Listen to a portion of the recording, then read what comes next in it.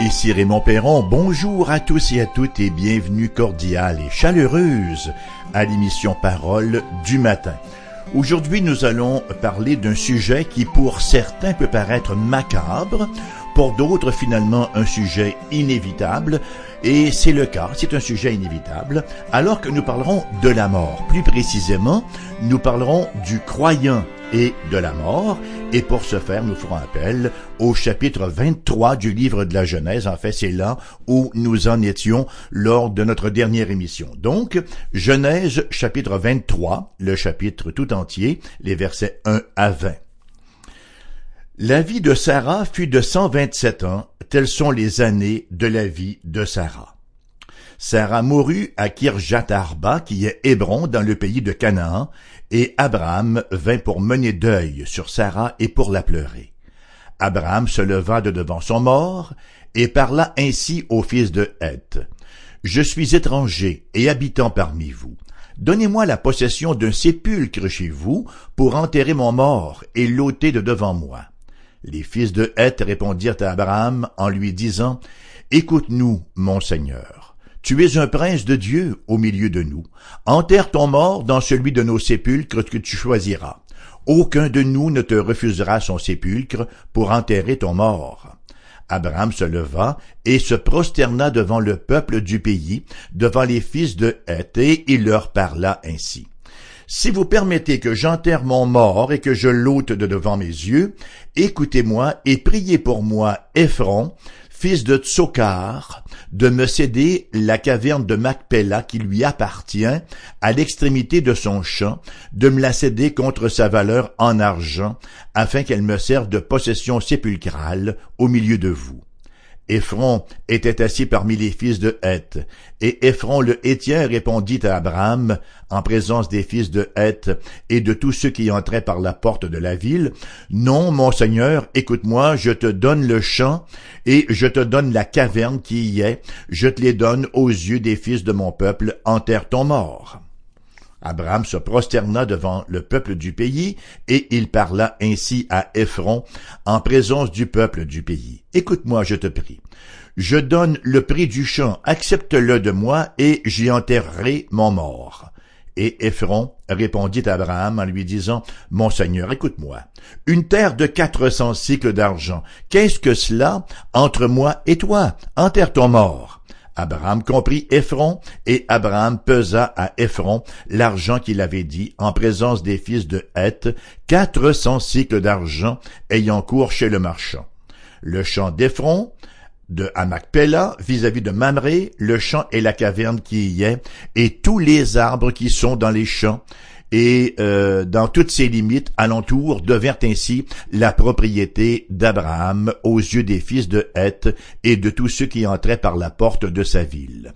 Après cela, Abraham enterra Sarah, sa femme, dans la caverne du champ de Macpéla vis-à-vis de Mamré, qui est Hébron, dans le pays de Canaan. Le champ et la caverne qui y est demeurèrent à Abraham comme possession sépulcrale acquise des fils de Heth.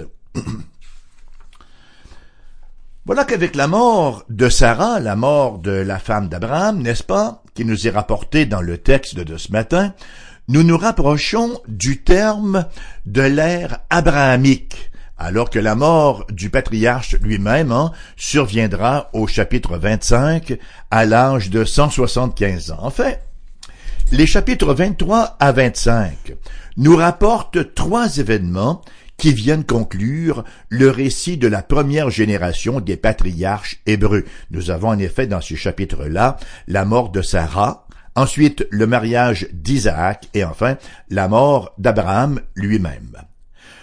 Le décès de Sarah donc survient alors qu'elle était âgée de 127 ans. Et faut-il le dire, cette femme de Dieu occupe une place très importante dans la révélation biblique. D'ailleurs, j'ai trouvé fort intéressant de noter que dans toute la Bible, dans toute la parole de Dieu, on ne retrouve aucun passage qui nous invite à regarder, par exemple, à la mère de Jésus, à Marie, comme un exemple de piété à reproduire. Par contre, on est invité à regarder à Sarah, l'épouse d'Abraham. Ésaïe, chapitre 51, versets 1 et 2 par exemple. « Écoutez-moi, vous qui poursuivez la justice, qui cherchez l'Éternel. Portez les regards sur le rocher d'où vous avez été taillés, sur le creux de la fosse d'où vous avez été tirés. Portez les regards sur Abraham votre père et sur Sarah, qui vous a enfanté. » Et vous me direz, oui, mais c'est dans l'Ancien Testament. Bon, allons voir dans le Nouveau à ce moment-là. Dans le Nouveau Testament, nous avons les propos de l'apôtre Pierre. Dans sa première lettre, chapitre 3, versets 3 à 6, où il écrit « Ayez non cette parure extérieure qui consiste dans les cheveux tressés, les ornements d'or ou les habits qu'on revêt, mais la parure intérieure est cachée dans le cœur, la pureté incorruptible d'un esprit doux et paisible qui est d'un grand prix devant Dieu.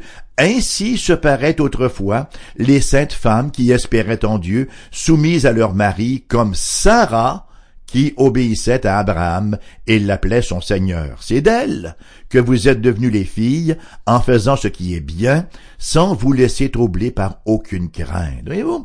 Intéressant qu'elle soit le seul modèle féminin auquel les dames sont invitées à regarder dans toute la Bible.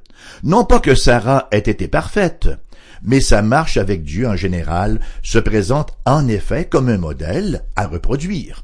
Donc, à l'âge de 127 ans, après plus de 70 ans de mariage avec Abraham, elle entre dans la gloire. Et nous allons profiter de cette occasion pour parler du chrétien face à la mort. D'abord, mon premier point un peu simpliste, mais qui vaut ce qui vaut, n'est-ce pas? La mort, c'est le lot des mortels. La mort, ce n'est certainement pas un phénomène facile à accepter. On trouve toujours un prétexte pour accuser la mort, pour dire qu'elle est injuste. On entend toutes sortes de phrases comme « Ah, il est mort ou elle est morte si jeune. Ah, regarde la belle famille qu'il ou qu'elle laisse. » C'est étonnant, hein? Il vient de mourir et pourtant il n'a jamais été malade. Ah, c'est donc dommage qu'elle soit morte, elle avait encore quelques bonnes années devant elle, hein?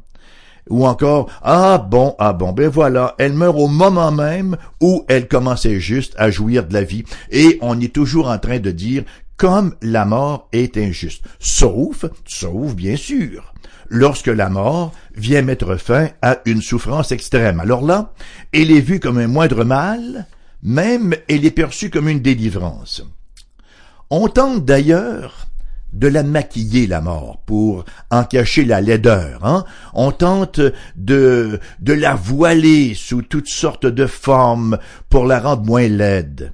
Remarquez en passant que toutes les tentatives de maquiller la vie ne font que l'enlaidir. Chose certaine, on se tue à vivre. On se tue à vivre, chers amis. Nous naissons tous et toutes en phase terminale.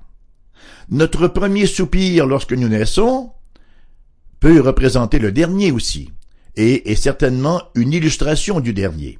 La mort, comme on dit souvent, c'est la grande niveleuse. On dit aussi qu'avec les taxes, elle fait partie des seules choses certaines de la vie. Alors, Abraham et Sarah, aussi patriarcaux soient-ils, ne font pas exception. Leur être extérieur s'est détérioré avec le passage des ans, et comme nous le verrons au chapitre 25, verset 8, Abraham et Sarah sont morts, et la belle expression ici, sont morts rassasiés de jours. La même expression d'ailleurs nous est rapportée concernant Job et David et quelques autres personnages de l'Ancien Testament qui ont marché fidèlement avec Dieu. À noter que la Bible nous rapporte également le fait que des méchants ont vécu de nombreuses années, mais il ne nous est jamais dit, concernant les méchants, qu'ils aient été rassasiés de jours. C'est une expression qui est gardée, c'est la chasse gardée en quelque sorte de ceux qui marchent avec Dieu. Vous savez, c'est une grande grâce que d'être rassasié de jours, c'est-à-dire de ne pas en vouloir davantage à tout prix. C'est pas qu'on fait une indigestion de jour, mais il y a un rassasiement. On est content, on en a eu assez, on est prêt maintenant à passer de vie à éternité. Et quel que soit leur âge, même s'ils meurent tout jeunes, les croyants peuvent mourir rassasiés de jour. Depuis la chute, à l'exception d'Enoch et d'Élie, la mort représente le lot de tous les humains. Certains s'aventurent à dire que c'est la seule justice terrestre. Bon, c'est certainement un énoncé très discutable parce que il y a de différentes façons de mourir. Il y a différentes conditions dans lesquelles nous mourrons. Prenons Socrate, par exemple, le philosophe, qui est mort en buvant la ciguë. Il est mort stoïque. Est-ce que c'est le genre de mort que nous voudrions? Il est mort dans une certaine sérénité. Maintenant, était-ce une sérénité justifiable, légitime? Est-ce que véritablement il est allé par la suite dans la gloire? La question se pose certainement. Par contre, pour un croyant, qui meurt dans la foi au Fils de Dieu, en effet, c'est la fin de pèlerinage et c'est le passage dans la gloire. La mort, dans un deuxième temps, c'est un témoignage à notre véritable appartenance. Et là, je m'explique. À l'occasion de la mort de Sarah, Abraham témoigne de son appartenance dans le fait même qu'il achète une terre séparée pour la sépulture de son épouse Sarah. Et il vaut la peine de noter que la seule propriété qu'Abraham se soit procurée à Canaan, ça a été un tombeau, oui. Tout au long du récit jusqu'à maintenant, il nous est rapporté qu'il vivait dans le pays, non pas à titre de citoyen, mais comme nous lisons, n'est-ce pas, au verset 3 et 4, Abraham se leva de devant son mort et parla ainsi au fils de Heth. « Je suis étranger et habitant parmi vous. Donnez-moi la possession d'un sépulcre chez vous pour enterrer mon mort et l'ôter devant moi. » Alors nous avons ici le mot « guerre ». Guerre qui définit quelqu'un qui habite dans la communauté, mais qui a des droits restreints. Et le mot hébreu « guerre » est traduit ici par « étranger ». Voyez? C'est quelqu'un qui a très très peu de droits parce qu'il est étranger. En Israël, en fait, un guerre, un étranger, n'avait pas de propriété propre. À noter ici qu'Ephron, et on peut dire qu'il est effronté, parce qu'il abuse sérieusement d'Abraham. Versets 10 à 16, Ephron, assis parmi les fils de Heth. Et Ephron le Héthien répondit à Abraham, en présence des fils de Heth et de tous ceux qui entraient par la porte de sa ville, « Non, mon Seigneur, écoute-moi, je te donne le champ et je te donne la caverne qui y est, je te les donne aux yeux des fils de mon peuple, enterre ton mort. » Là, il voulait être politiquement correct. Abraham se prosterna devant le peuple du pays, et il parla ainsi à Ephron, en présence du peuple du pays. « Écoute-moi, je te prie, je donne le prix du champ, accepte-le de moi, et j'y enterrerai mon mort. » Et Ephron répondit à Abraham en lui disant, « Mon Seigneur, écoute-moi, une terre de 400 cycles d'argent, qu'est-ce que cela entre moi et toi? Enterre ton mort. » Abraham comprit Ephron, et Abraham pesa à Ephron l'argent qu'il avait dit en présence des fils de Heth, 400 cycles d'argent ayant cours chez le marchand. Écoutez, Abraham n'arbore aucune attitude de supériorité, non plus que de mendiant, de quêteux. Il ne commence pas à négocier, mais 400 cycles d'argent pour cette portion de terrain, c'est un vol éhonté, vous savez. On n'a qu'à penser à ce qui nous est rapporté dans Jérémie chapitre 32 verset 9. Nous lisons « J'achetai de Anaméel, fils de mon oncle, le champ qui est à Anototh, et je lui pesai 17 cycles d'argent. » 17 cycles d'argent pour un terrain comparable à celui de la caverne de Macpéla que Abraham va payer 400 cycles. Mais c'est du banditisme de grand chemin, voyez-vous. D'ailleurs, nous lisons dans 2 Samuel, chapitre 24, verset 24, mais le roi dit à Aravna, non, je veux l'acheter de toi à prix d'argent. Ça, c'est David qui veut acheter une terre, et je n'offrirai point à l'Éternel, mon Dieu, des holocaustes qui ne me coûtent rien. Et David acheta l'aire et les bœufs pour 50 sicles d'argent. Non seulement achète-t-il la terre, mais les bœufs sont compris avec, et l'autre qui lui vend la terre 400 sicles d'argent. Voyez-vous, Abraham ne s'est jamais soucié d'avoir un pied à terre pour monter ses tentes, je dis bien, mais il veut quand même une sépulture familiale et particulière sur la terre que Dieu lui avait promis en héritage, à lui et à ses descendants. Il atteste par là, à sa postérité, que la promesse n'est pas éteinte. C'est ainsi qu'au fil des ans, la caverne de Macpéla a servi de cimetière familial. C'est là d'ailleurs qu'Isaac et Ismaël vont inhumer Abraham, comme nous le verrons au chapitre 25. Isaac et Rebecca y seront aussi enterrés, de même que Jacob, Léa et aussi Joseph. Alors, ça veut dire qu'Abraham a vécu en fonction de la promesse de Dieu. Nous vivons comme croyants en fonction de la promesse de Dieu. Et cette terre de Canaan n'était que la préfiguration de sa véritable patrie, Abraham. Rappelons-nous ces propos que nous retrouvons au verset 4. « Je suis étranger et habitant parmi vous. » Voyez-vous, ses regards, ses attentes se situaient à un autre niveau, dans une autre sphère. Ce n'est pas sans cause que nous lisons dans l'Épître aux Hébreux, chapitre 11, verset 13 jusqu'au verset 16, « C'est dans la foi qu'ils sont tous morts, sans avoir obtenu les choses promises, mais ils les ont vus et salués de loin, reconnaissant qu'ils étaient étrangers et voyageurs sur la terre. Ceux qui parlent ainsi montrent qu'ils cherchent une patrie. S'ils avaient eu en vue celle dont ils étaient sortis, ils auraient eu le temps d'y retourner, mais maintenant ils en désirent une meilleure, c'est-à-dire une céleste. C'est pourquoi Dieu n'a pas honte d'être appelé leur Dieu, car il leur a préparé une cité. Les croyants sont membres d'une cité céleste, chers amis. Alors, c'est ainsi que la mort rappelle aux croyants sa véritable appartenance. Et cela devrait avoir un grand impact aussi sur notre manière de vivre et de mourir. 1 Pierre, chapitre 1, verset 1, écrit ce qui suit. Pierre, apôtre de Jésus-Christ, à ceux qui sont étrangers et dispersés. Et un chapitre plus loin, toujours dans la première lettre de Pierre, chapitre 2, verset 11 à 16, bien-aimés, je vous exhorte comme étrangers et voyageurs sur la terre, à vous abstenir des convoitises charnelles qui font la guerre à l'âme.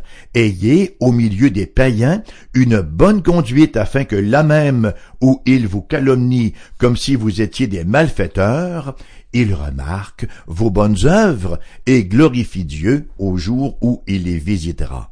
Soyez soumis à cause du Seigneur, à toute autorité établie parmi les hommes, soit au roi comme souverain, soit au gouverneur comme envoyé par lui pour punir les malfaiteurs et pour approuver les gens de bien, car c'est la volonté de Dieu qu'en pratiquant le bien, vous réduisiez au silence les hommes ignorants et insensés, étant libres, sans faire de la liberté un voile qui couvre la méchanceté, mais agissant comme des serviteurs de Dieu.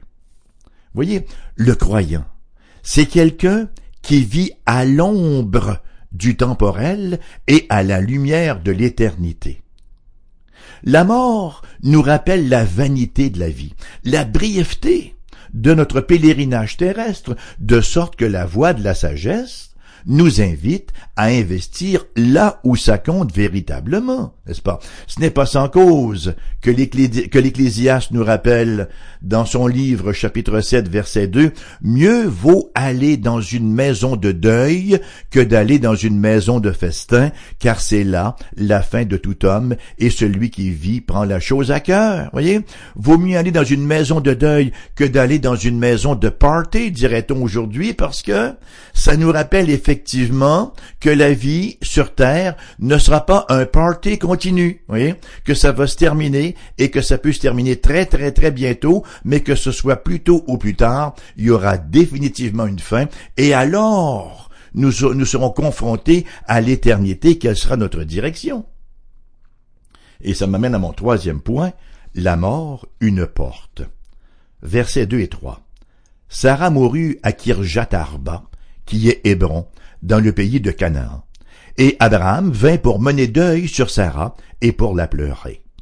Abraham se leva de devant son mort. Voyez, si Abraham a mis fin à sa douleur et s'est contenu alors que la résurrection était encore obscure, au niveau de la compréhension de ce concept-là, à combien plus forte raison nous devrions ne pas nous désoler à l'infini. Bien sûr que nous devons nous désoler, ça fait mal de perdre un être cher.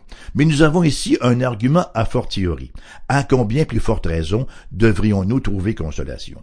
Et d'ailleurs, c'est l'argument de l'apôtre Paul, dans sa première lettre aux gens de Thessalonique, chapitre 4, versets 13 et 14. Il écrit « Nous ne voulons pas, frères, que vous soyez dans l'ignorance au sujet de ceux qui sont décédés, afin que vous ne vous affligiez pas comme les autres qui n'ont point d'espérance. Car si nous croyons que Jésus est mort et qu'il est ressuscité des morts, croyons aussi que Dieu ramènera par Jésus et avec lui ceux qui sont décédés. » L'agir d'Abraham a été une question de foi. Ainsi en est-il pour nous devant la mort. Ce n'est pas à dire que nous devenions indifférents, que nous devenions stoïques devant la mort, loin de là. Nous pleurons la mort de nos êtres chers. Cependant, nous avons une espérance unique, une espérance vivante, qui fait en sorte que, comme Abraham, on se relève. Nous avons que la mort du croyant, de même que les souffrances du croyant, sont porteuses d'une toute autre signification que pour celle des incrédules. Et il en est ainsi parce que le Christ est mort pour moi, afin que je vive éternellement. La mort, voyez-vous, c'est le châtiment. C'est la punition pour le péché. Mais le Seigneur Jésus l'a subi pour moi qui suis croyant, pour vous, pour toi qui crois aussi. La question qu'on peut se poser est la suivante donc. Oui, mais si Christ est mort pour moi, pourquoi dois-je encore passer par la mort? Pourquoi est-ce que je ne suis pas plutôt emmené au ciel sur un char de feu, par exemple, comme ce fut le cas pour Élie? La réponse est simple, chers amis. La mort, ce n'est qu'une porte sur l'éternité.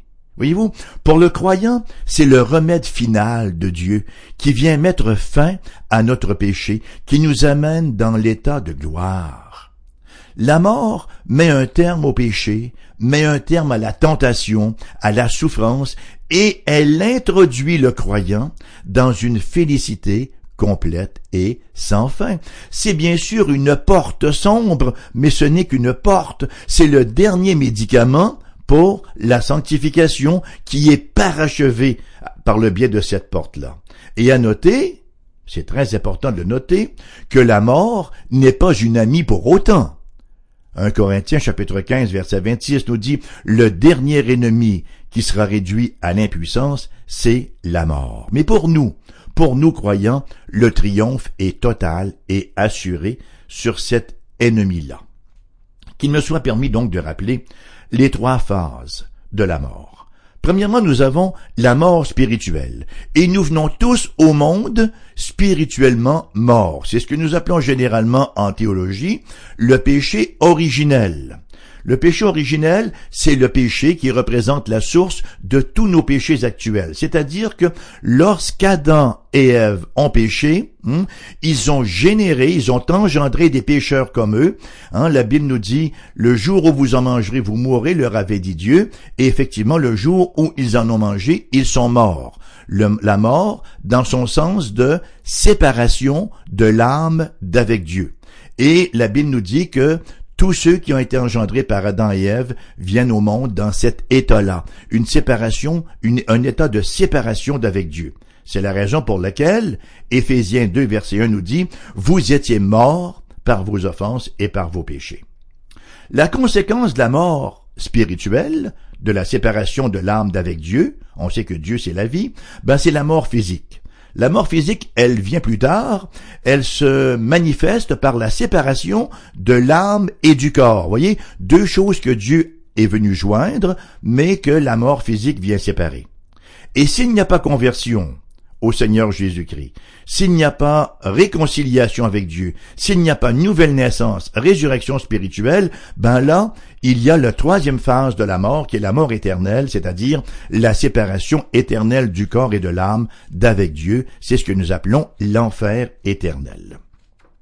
Permettez-moi de conclure notre réflexion de ce matin. En tant que croyants, vivons à la lumière de la vraie vie en toute reconnaissance. Sachons également jouir de la consolation lorsque nous assistons aux funérailles d'un croyant. Et que cela aussi soit pour nous une motivation à répandre l'Évangile parmi ceux qui sont morts spirituellement. Maintenant, si vous n'êtes pas venu à Jésus pour recevoir la vie, sachez que même si vous respirez encore, vous êtes spirituellement mort et ce qui vous attend, c'est la mort éternelle. Jean chapitre 11, versets 25 et 26. Écoutez bien ceci. Jésus lui dit, « Je suis la résurrection et la vie.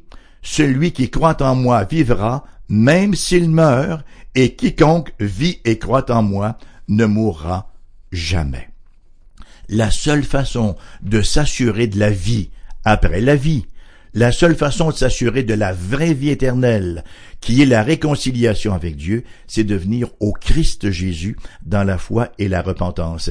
Il est le chemin, la résurrection et la vie. L'invitation est lancée à tous et à toutes ce matin et elle vient clore l'émission d'aujourd'hui qui vous revient en rediffusion à 14h cet après-midi. Vous voulez nous téléphoner pour les gens de la région de Québec, 88 688 0506.